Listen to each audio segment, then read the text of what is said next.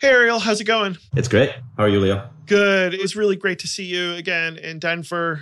We had a really great conversation afterwards about some of the, I don't want to say challenges, but you mentioned about like how developers hate marketing, right? Unfortunately, yes. Yeah, I remember that really distinctly, which is really ironic because I would say I love marketing. There's definitely like a mathematical data science side to it that can really lean towards what programmers are interested in. But I found that really interesting because like you can make something in a bubble and nobody is going to use it. Like marketing is at least 50% of the work that you do when you're building stuff on your own. Absolutely. And marketing really extends beyond just the advertising part of it, which is what everyone thinks of when they think about marketing. Right.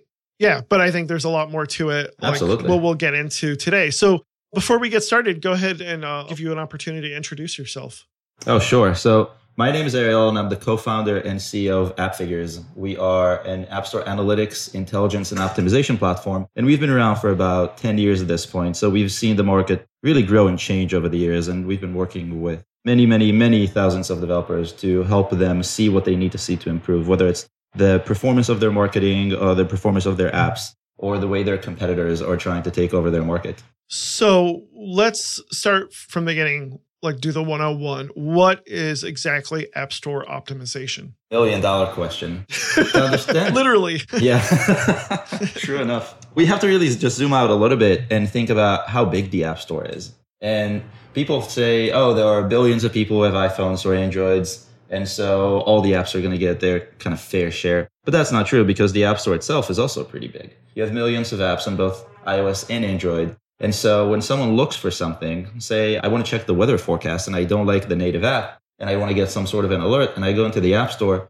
only a handful of apps are going to come up in my search when I search for weather forecast or weather alerts. The idea behind App Store optimization is to figure out what is really Google and Apple using to take those search results and show them and helping them choose your app instead of a competitor. So we're talking about the search within Google Play or the App Store app in iOS specifically, correct? The App Store app specifically, or Google Play on Android, yeah. Yeah. When you said Google, I think it's good to distinguish between Google and SEO as opposed to App Store or Google Play and ASO or App Store optimization, correct? Oh, yeah, absolutely. Absolutely. Google SEO is completely different.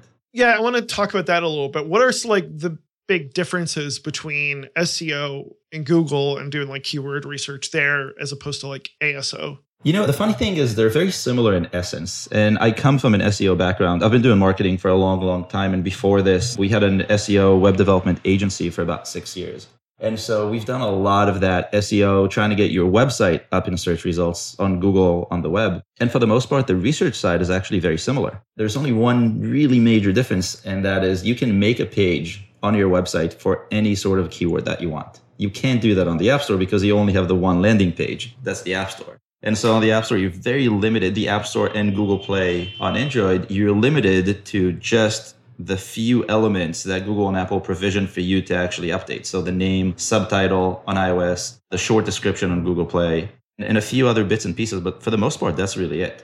Whereas SEO, you can make as many pages as you'd like. And we used to make hundreds of pages in order for that to work. Let me see if I got this right. But like with SEO, you have the playground of the HTML on the web page to be able to do whatever you want. However, with like Google Play and specifically with the App Store, you are restricted by the settings that Apple provides to you within like App Store Connect, essentially. Is that what you're trying to say? Yeah, for the most part, that's the big difference. Now, there's an additional difference, and that is people go to the web to search for very specific things, whereas they go to the App Store to search for different things. So if you had an idea for dinner and you wanted to find a recipe, you would not go on the App Store and look for that recipe by name. You would go on Google and look for it. But if you needed an app to store all your recipes that you found online, you'd probably go on the App Store and look for Save a Recipe Tracker or something like that. So the intent behind the searches is a little bit different. And that's what's been throwing a lot of people off because they think they can take keywords from what they're used to on the web and transfer them over to ASO just blindly, and it doesn't work. So I'm trying to break this down a little bit more. For instance, people on Google are searching for like specific solutions to problems, as opposed to when they search in the App Store, they already have that context that it's specifically searching for apps. So it's only going to search for an app that provides certain functionality or features. Is that what you're trying to say? In a way, yeah. So if you think about the kind of searches you run on Google, you usually have a question and you use Google to answer it. But on the App Store, you usually have a need and you need it answered with some sort of a service or a product or a tool. And so that's a very distinct difference, but it's also a very big difference. Okay, got it. Hey, I wanted to let you know that Empower App Show is looking for sponsors and patrons. Our audience is growing and we'd love to showcase you, your company, and your product on our show. If you want to be a patron, you can find us at patreon.com/empowerapps.show. Or if you want to be a sponsor, reach out to me personally at leo@brightdigit.com. Your support is greatly appreciated and we look forward to showcasing your business and product on our show. So what would you say to someone who they're just like, well, why should I waste all this time on ASO when I could just take advantage of like being shown on like the Today page or be shown in a specific category within the App Store app? Well, here's the thing. The thing is, to be shown on the Today page, you have to get featured by Apple. And that's wonderful. I think for the most part, getting featured is really, really great. There's some challenges to getting featured on Google, but that's an advanced sort of foray into Google. But if you look at the App Store and the Today page, if you get featured, that's lovely. You get exposure to many millions and billions of people. But the problem is you don't get to control that. You can't have that whenever you want. So let's say you launched a new feature that you know is going to be great. You can't just go, hey, Apple, you should feature my app tomorrow because that's when my new feature is going live. Some companies can probably do something similar to that, but there's a very small number of those. So for the most part, you're probably not going to get that sort of feature whenever you want, if at all. It's also short term. It's there for a day. So if you want something that's sustainable, that gets you continually more and more downloads, you have to do something else and you have to get that sort of exposure all on your own. So should pretty much every company be implementing ASO? Like what if you're already a pretty recognized brand? Or what if you're like not specifically making money off the App Store? Like just having an app is a part of your business, but not your primary business. I'm thinking of some of the enterprise companies that I've done contracts for. Why would they want to invest time and money in ASO when they're like pretty much going to be forced to be used by certain people or that's not their primary business? So I think for the most part, for most people who are not those specific enterprise, and I'll give you a couple of examples in a tiny bit, there's no really reason not to do ASO. Because if you're on the App Store, you're probably looking for downloads. And unless you know your customer very well, maybe because you meet them one-on-one, or maybe because you spend a lot of money advertising outside of the App Store, or maybe you have a really good website with SEO that just drives a lot of traffic, then you can say, okay, I'm going to forego this channel. Now, the crazy thing is ASO doesn't take a long time and it doesn't require any sort of investment. You're not paying per click. You're not paying per download. You're not paying per activation. Really, you're just paying for the research. And that's, you're paying with your own time and possibly for a tool to give you all the insights you need. The tools are not that expensive. I know our pricing. And for the time and effort that you're putting in, you're going to see results if you do it right, of course. And so if you already have enough traffic and you feel like you don't want any more downloads, sure. But I think most of the developers and the marketers that I've met with always want to grow their user base. And so not doing that is just hurting that sort of growth. I think the one big flaw, and you know, this is with a lot of older businesses, is by not investing in like that ASO research and keywords and really investing the time into it, I think you are in the long term going to hurt yourself because how do I put it? Old people don't use the App Store search, so they might be less inclined to find that audience. But like if you're going to target more younger folks, they're going to use their phone for your business. Like that's just the way things are going. So like you're really, really giving yourself a big challenge by like not targeting that audience by having an app. Yeah, absolutely. And I think Apple says that most searches, I believe the number is more than 60% of downloads stem from an App Store search on the App Store. And the App Store is the only way to get apps. So that means that 6 out of 10 people are going into the App Store looking for an app and download it, as opposed to coming from a website or from a link or from something like that. So that's kind of incredible. We can like list off apps, but like young people use their phone to find stuff. And of course, if you're like going to find something on your iPhone, part of that search is going to be in the App Store. And if they're going to look for like an old established business, I'm not talking like exciting stuff, but like insurance, for instance. Right? You know this, and I know this. There's a lot of startups that their whole business is going to be run through an app. Like if you're looking for insurance, there might be a whole like new technology business that all that you need is an app to sign up for insurance. and it'll do everything for you. And like, they don't have a big box business. Like, they do everything through like web chat, which is something that younger generations are like, I'd even include myself, are a lot more familiar with. So like, if you're an older established insurance institution, you could really be hurting yourself by not providing that solution through ASO. Does that make sense? Oh, absolutely. I think in general, you see now that a lot of those larger companies that maybe 2 or 3 years ago didn't have an app or had a very basic app, or maybe a bunch of web views kind of thrown together, are now moving towards native apps that are on their own useful. Yeah. And so if they're going in that direction, they have to promote them somehow. Now, they have the money to spend on advertising, but the idea behind ASO is everything is organic. There you go. I like that, organic. Yeah, and you let it grow all on its own, and you're not paying per click, because the second you turn that off, you turn off all your new users, basically. Your app should be like a funnel to new customers. Like, I think that's a big part of it, is they don't see that. They think it's just a tool for existing customers. But like, that app is a way to build that relationship. Absolutely. So what are some components to successful app store optimization? That is a very good question. And the reason I say this is because most people tend to think app store optimization is one thing, but it's 2 or 3 that come together to give you all the bang for the buck. So when I look at app store optimization, I look at 1, getting you visibility. So making sure that you're optimizing for the right keywords, and I'll explain what that means in a second, and making sure that you're getting the visibility from the right people. And then step number 2 is being able to take those people and convey to them that this is the app they're looking for really quickly, because attention spans are really short these days, especially on the App Store. If you can get someone to look at your App Store page for more than 3 seconds, you're doing something amazing.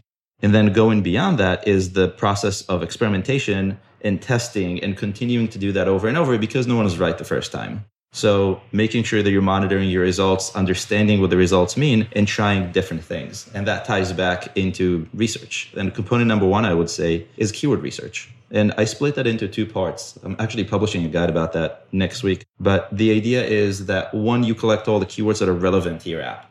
So you think to yourself, what kind of keywords are people going to type into that search box to find the kind of features that my app offers?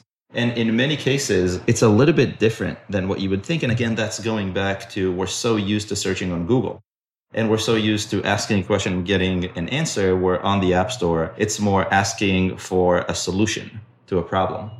And so once you have an idea of what those keywords are, you can use a keyword tool like ours to get the data necessary to understand, is this keyword even being searched for on the App Store? And so if you see that it is being searched for, and you see that competition around it is actually not as tough and you can make it in, then you can start thinking about, how do you insert it, inject it into the app name, the keyword list, and the subtitle, which are those pieces that, going back to what we said a few minutes ago, Apple lets us customize. So I think like AppFigures is essentially one of its key components, is providing that like research and data based on keywords, correct? That's correct. That's something new that we do now. Yeah. So what are some common mistakes with keyword research? Like, one of the challenges that I could see is, if your app is particularly niche, that could be a real challenge finding the right keywords. That's true. There are a few mistakes, I would say, around that. And the first one is more intuitive. And I would say to most of the listeners are probably have done this or tried to do this at one point, is they try to optimize for a competitor name. And I see this happening again and again. And I think that's a really big mistake. You mean like they use a competitor name as a keyword? Exactly. Wow. Okay. It's frowned upon, I think, by Apple. I know a bunch of apps that get away with it. I know a bunch of apps that didn't get away with it. So from even a, can you get approved with this perspective, it could be challenging. But from a marketing perspective, if you think about it, when you say, I want to show up in searches for my competitor's name, you'll always show up below your competitor, number 1, because they have that name and it's a part of their brand. So the search engine algorithm is going to optimize them and put them above you. But the other thing you're saying is, I think that someone who's searching for my competitor doesn't like my competitor enough, and they're always on the search for an alternative.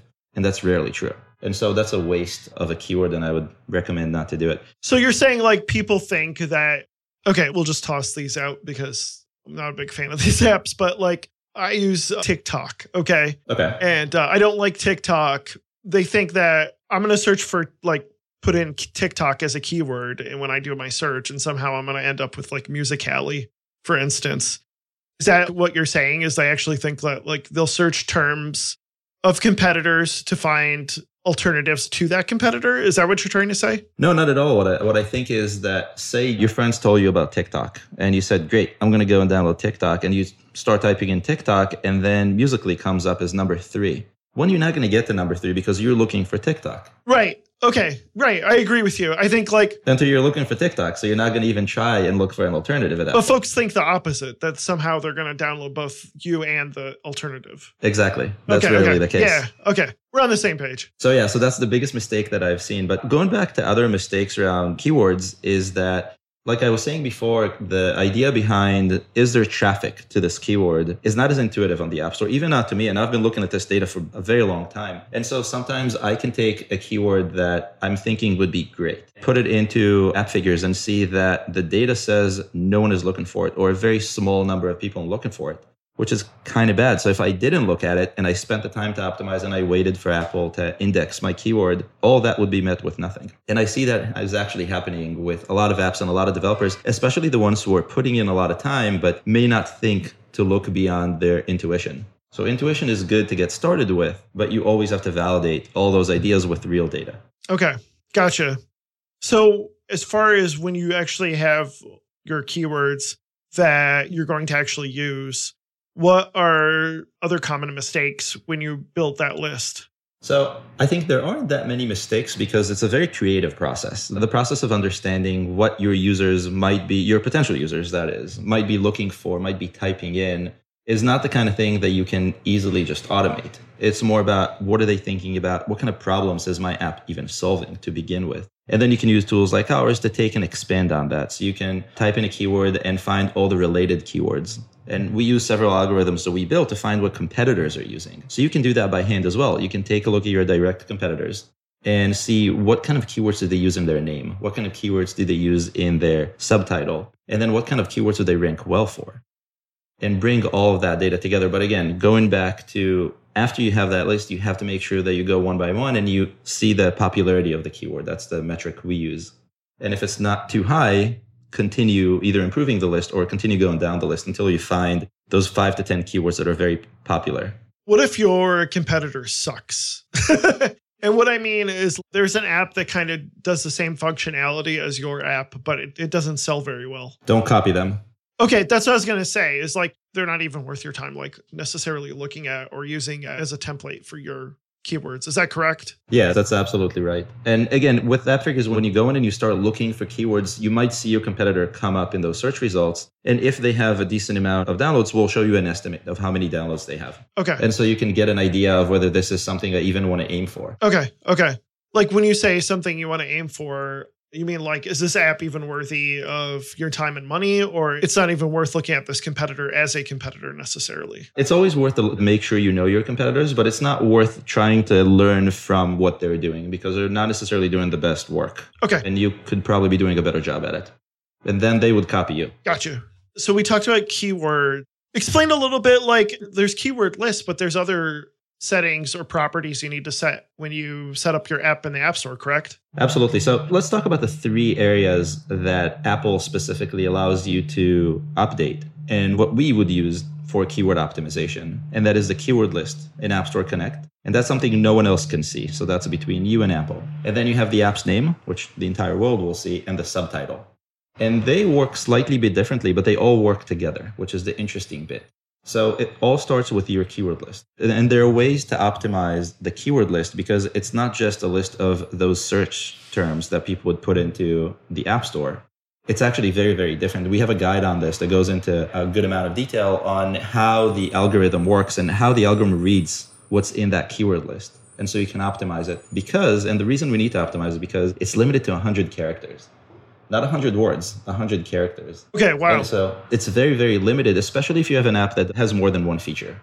And so we have to get crafty with really understanding how all of this comes together and then taking advantage of this knowledge. And being a developer, I think, gives us an advantage because we understand how algorithms work. We understand how full text searches work. We understand how indices work. So going a little bit beyond what is just common knowledge, we understand the underlying technology, and that's really helpful. So when you put in keywords, one of the challenges I face, like when it comes to like SEO, is like I'll put in, for instance, a whole phrase as a keyword for a particular article. Is it the same thing essentially when you set up your app in the App Store? It shouldn't be. And so let's go through my process of optimizing for keywords, and then I'll show you how we can split between the keyword list, the name, and the subtitle. So the really quick way of going through this is once I have that list of keywords that we talked about a few minutes ago, and I looked at the keyword scores and I know which keywords are good for the app and I want to optimize for, which usually tends to be about 5 to 10 keywords at the end, is I take them and I break them apart. So I'm going to use some of those in the keyword list, some of those in the name, and some of those in the title. Now, the name and the subtitle, the way Apple sees them is imagine one long sentence. We see it as 2 sentences on the App Store, but Apple and the algorithm sees it as one big sentence. Sees the name and the subtitle as one continuous sentence. Exactly. Okay. And that's why we recommend not to have any sort of duplication of keywords in the name and the subtitle. So say you're optimizing a weather app and you want to optimize for the keyword weather forecast. You don't have to repeat weather or forecast in the name and the subtitle. You can just use it once either in the name or the subtitle. And that saves you a lot of space and allows you to optimize for more things, like we were saying before, alerts and other things. Now, the keyword list is not joined together with the name and the subtitle. And so you would have to use both weather and forecast in your keyword list. But what I recommend doing is taking them and splitting them. So instead of entering weather forecast as one keyword in your keyword list, I would enter weather and forecast. And the reason behind this is because the way the algorithm works is it looks at all the words specifically and combines them together to make 2 and 3 word combinations. So say I want to optimize for weather alerts and weather forecast. I don't have to type weather alerts, weather forecast into the keyword list, because if I enter weather, forecast, and alerts separated by a comma, the algorithm would actually inflate that to be all those different search terms. So it'd give me weather forecast and weather alerts. And that's a really nifty trick that if you take advantage of, now we cut a lot of words because we don't have to duplicate weather. So basically you don't need to put full phrases in and you don't need to like duplicate particular words because the algorithm will automatically take those into account. That's what it sounds like to me, correct? Yep, that's right. That's exactly right. And then with the name, it's very, very similar. The challenge with the name is you can't just enter keywords. It has to sound like a real name. And so whatever your app's name is could be app name dash weather forecasts. And then in the subtitle, you can include additional words like alerts. And because they read as a single line, it would be weather forecasts alerts. And like we were saying before, with how the algorithm uses all the words and combines them together, it again would be weather forecasts and weather alerts. And then when you actually have the keyword list, would you include weather, alerts, forecasting? Yes. Would you do forecasting or would you do forecast? Or how about like particular forms of a word, so to speak? So the algorithm is kind of smart, but not smart enough to combine forecast and forecasting. It would combine between forecast and forecasts. So plural and singular, you don't have to do the plural. You can just go singular and it will do both. But when it comes to something like track and tracker, I would enter both. Or forecast and forecasting, I would enter both. Okay. That's a really good point. I hadn't thought of like singular and plural as being different from the tense of a word and things like that. That gets to another question I wanted to ask. We might get into this when we talk a little bit more about monitoring, but like, how do you deal with like algorithm changes? What if all of a sudden they decide we'll automatically add the ed for past tense or for participles, whatever, whereas before, you didn't need to? Like, how do you deal with those algorithm changes? I know like even in the SEO world, people sometimes, especially SEO like folks, just want to pull out their hair every time Google changes stuff. I can imagine it'll be just as daunting when it comes to like dealing with changes when it comes from Apple and the App Store. It kind of is. It absolutely kind of is. There's no easy way to do that. And I think monitoring is just such a crucial component of your ASO process, both because when you're introducing these new keywords, you're not 100% sure. There's no guarantee that they're going to give you the sort of outcome you're expecting. So even when you look through the data and even when you make sure that there's enough popularity for these keywords and you understand the competition and what sort of performance you need to have, the one challenge is still seeing how Apple does what Apple does. That magic, black box magic that happens on the App Store is not something you can forecast. All we can do is make sure that we bring ourselves as close as possible, but then monitoring really gives you that sort of feedback loop. So it's the same for algorithm changes. So what I like to look at all the time is all the primary keywords that I'm after. I will monitor and keep an eye on. And what we do is we actually look at data on an hourly level, not a daily level. And that shows you how it ebbs and flows throughout the day, but also if something happens, it shows you immediately. I'll give you an example. Before iOS 13 came out just last month, there was a day where for 4 hours, the ranks flipped. And all the apps that were popular became unpopular, and all the apps that were unpopular became popular all of a sudden.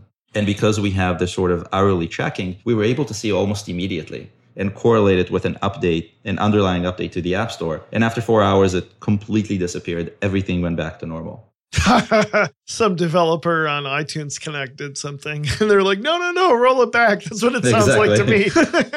Or they were maybe experimenting with something new. Maybe an algorithm changed that they didn't think would break things in such a way, but it actually did. But if it was maybe a smaller impact, they would have kept it. Yeah.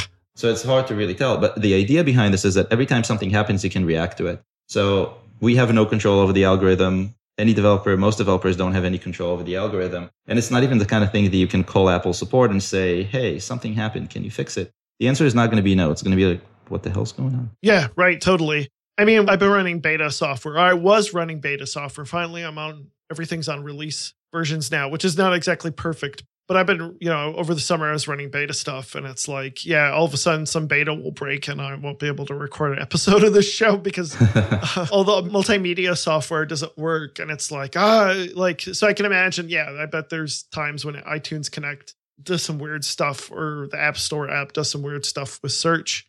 But what are some examples, you've been doing this for a while, what are some examples you've seen where like the algorithm has changed significantly and people needed to change their strategy? As recently as I would say the last 2 weeks, the algorithm changed to look at special characters differently. And so for the longest time, probably since the dawn of the App Store, if you were using special characters, ASCII characters in your app name, it would make it easier for you to float to the top. It was kind of a bug/hack that existed. And many apps took advantage of it and rose to the top and have been seeing a good amount of downloads because of ASO. That changed a few weeks ago. I want to say a couple of weeks ago. And so now all those apps are not just getting pushed down slowly. They just were eliminated because of this, because they didn't do anything else to support their ASO effort. So they did this one trick and it worked really well. And now they have nothing almost overnight. So they had special characters within their app name or keyword list? Is that what you're saying? Within the app name, yeah. And you can see it. If you go on the App Store, I don't know if you remember, you would used to see the name and then maybe a small circle at the top or a small dot at the top, those ASCII characters that no one really knows. Mm-hmm. Or were they hacking the system with that? It was just a bug with the algorithm itself. The algorithm, when it saw those characters, it just floated those apps to the top of the keywords. Got you. I don't know why specifically, but that's how it worked. Okay. But we're not talking like emojis or like an internationalization thing. We're just talking like some bug in search would make these weird, strange ASCII characters that nobody uses and make it float to the top. That's really strange. What are some other examples? Now the ampersand is actually becoming one of those potentially special characters, and we're seeing keywords that have an amp in them also getting pushed down. We recently looked at an app that is ranking extremely well in all countries and extremely well on Android, but in iOS in the US, all of the ranks have dropped. Completely disappeared, and they were so curious to understand why that is. And that's the thing with algorithm changes. No one tells you, which is funny because at least Google for the web at this point has a blog that talks to web developers, and they have advocates who talk to web developers. So you at least know when something is coming. On the App Store, that doesn't exist. So everything we know comes from monitoring. The stuff that you've mentioned seemed like they were bugs that have been resolved too. So it's almost like an embarrassment for Apple to admit, in a way, yeah. You've been hacking our system. But they keep changing the way that the algorithm itself works. So another example is this: about 4 or 5 months ago, they changed the way the keywords in the subtitle are merged into the name. So remember how we were saying that they used both as one long continuous sentence. They actually dropped the last word of that continuous sentence. Why just one word? I'm not sure. How many characters? That is so weird. I'm not exactly sure. So maybe they introduced a new bug in the process. But it did cause some app developers to lose a lot of downloads and revenue because of this, almost overnight. Talking about this stuff makes me feel better as a developer because I'm like, I'll download a new version of piece of Apple software and all of a sudden it won't work. And now it's like, okay, ASO guys have the same issues because like, especially with something that's such a black box, it's like, it's good that you guys do the work that you do because otherwise we wouldn't know about a lot of this stuff.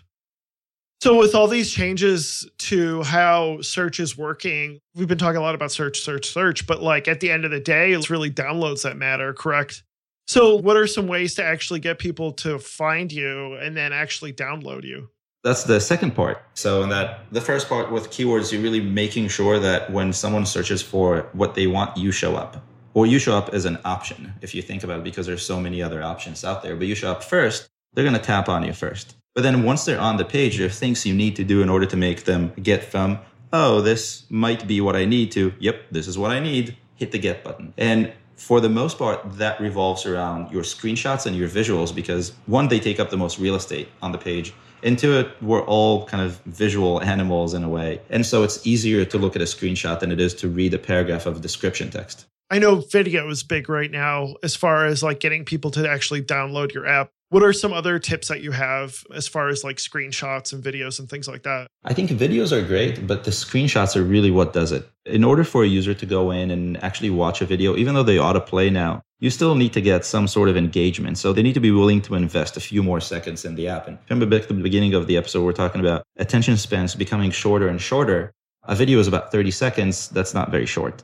And so with screenshots, you can capture attention almost instantly. And then you can use that, one, to show the value of your app, and two, to get that conversion. And that's why even some of the biggest companies like Uber and Google spend a lot of money and a lot of time optimizing their screenshots and finding the right colors to use, the right text to put on them, the right place to put text on them.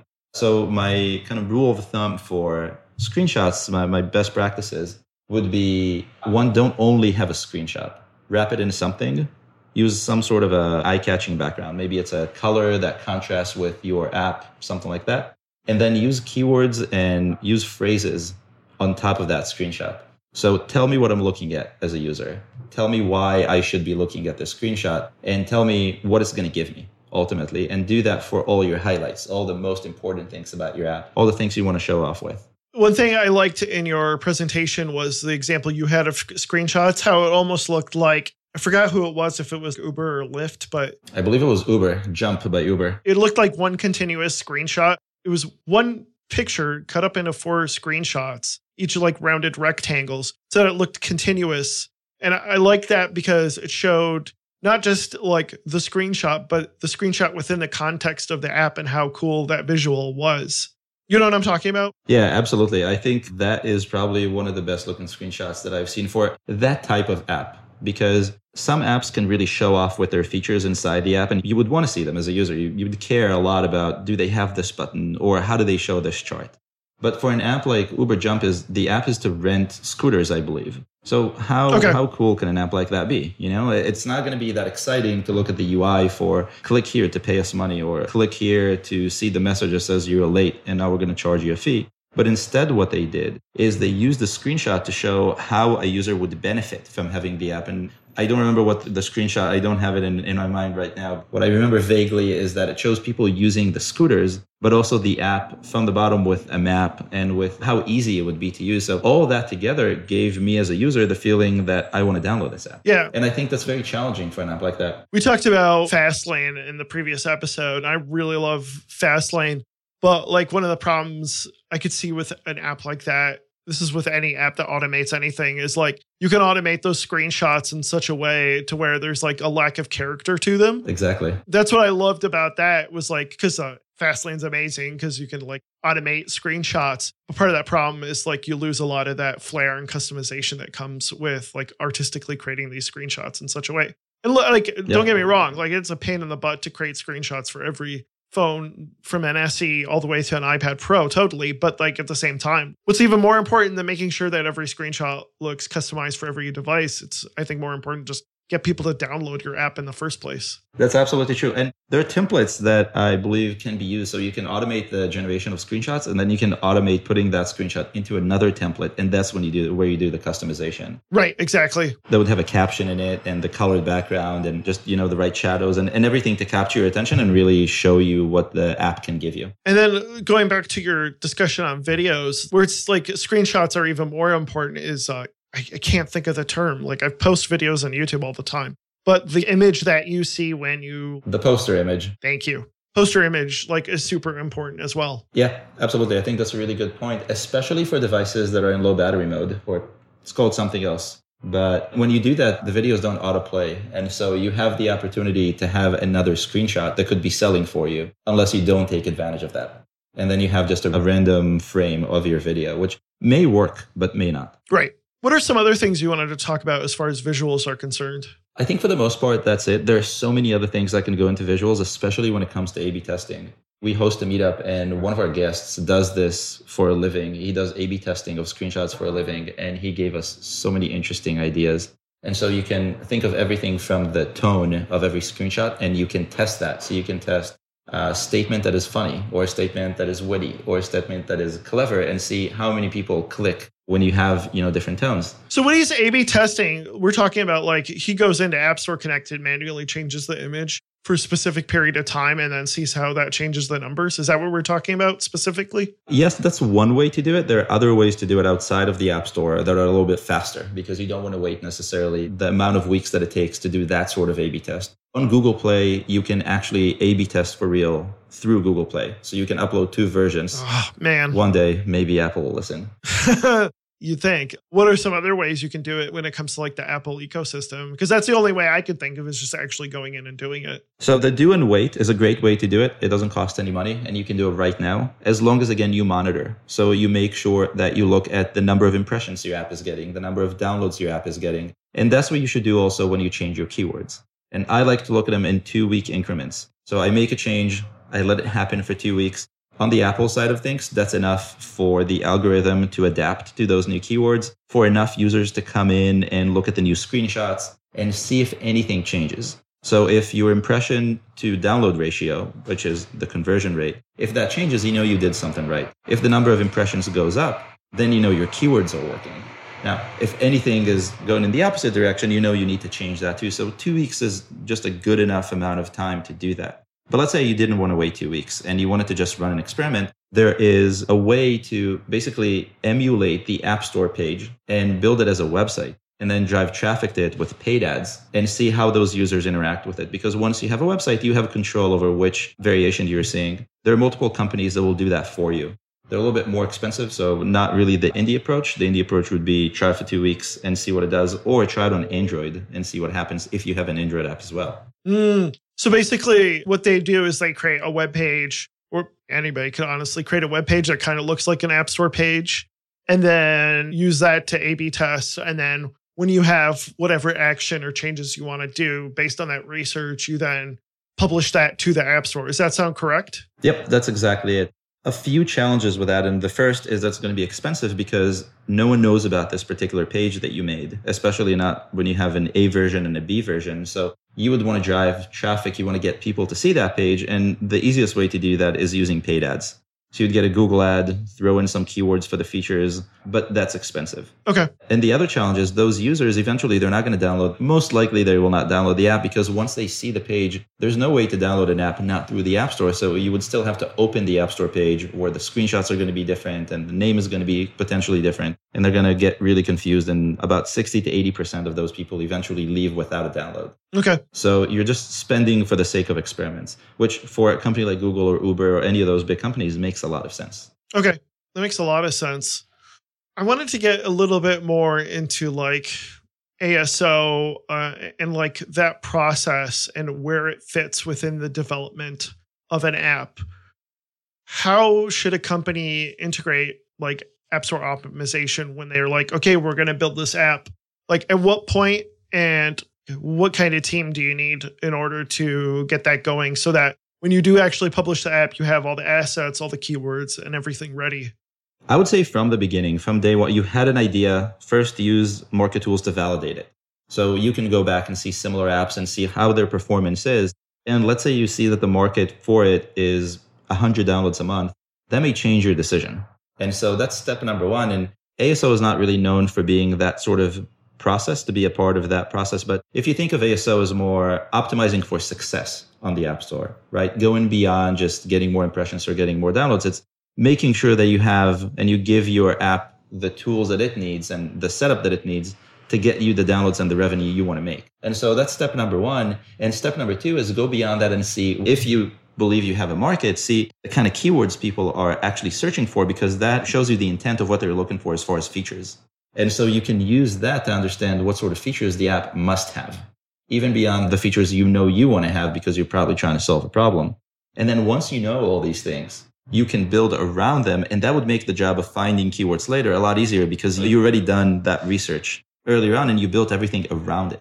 And so you know you're building an app that has the features everyone is looking for. You know that the market is large enough, and you know who the competition is. And all of that together gives you a really good starting point when developing. And then after you develop, you will need to go into App Store Connect and enter that keyword list, which you would have from the research. Same thing you can do with the name, and same thing you can do with the subtitle. And that will put you in a really good position for success almost immediately. Now, if you get featured on launch day, or if you get any sort of publicity outside of the App Store because the app is new, that plus the ASO factor is really going to help you rise, and with that, the number of downloads you get.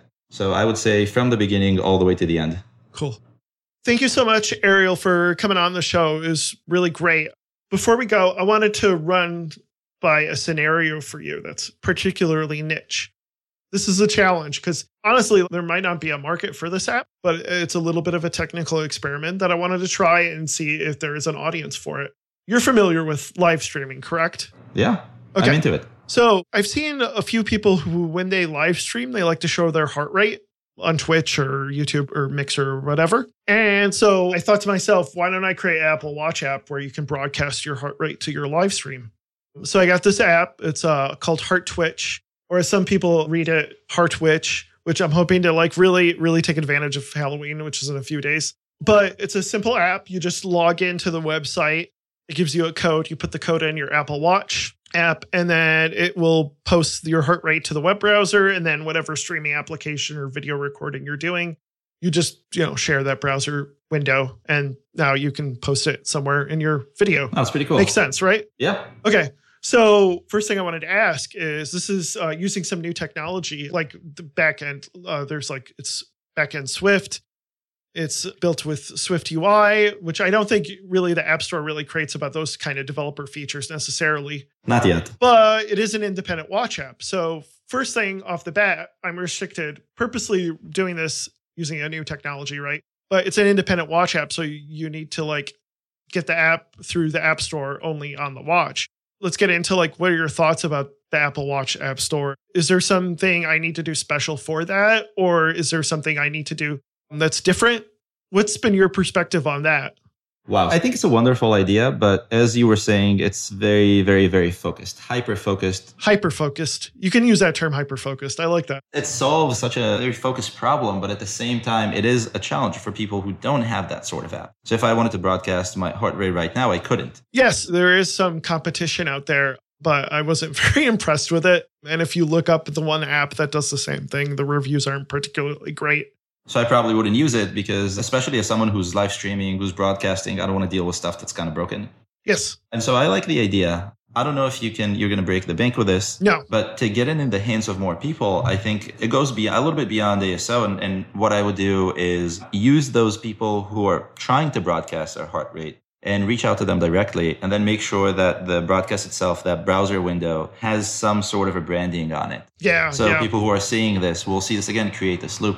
I think being limited to the Watch App Store is probably a pro and a con at this point specifically. My thought was, will Apple feature, oh, hey, look, there's an independent watch app? Because to me, I remember after WWDC, it's like, if you're going to do any feature, it's dark mode, because that's what people actually see and Apple wants to promote. Like, I would think like independent watch app is more along those lines of being a feature that Apple would want to promote, as opposed to like Swift UI, which nobody, like your grandma isn't going to know that an app was built, nor does she care that an app was built with Swift UI, right? Yeah, absolutely. But you have two things going for you here. One, yes, it's an independent watch app. And two, the whole Watch App Store, the new one is going to be very new. And so Apple would need things to fill it up with. I think the challenge is going to be actually downloading from the watch. To me, sounds very cumbersome. And I need to see it in action before I can actually make that sort of, overall statement.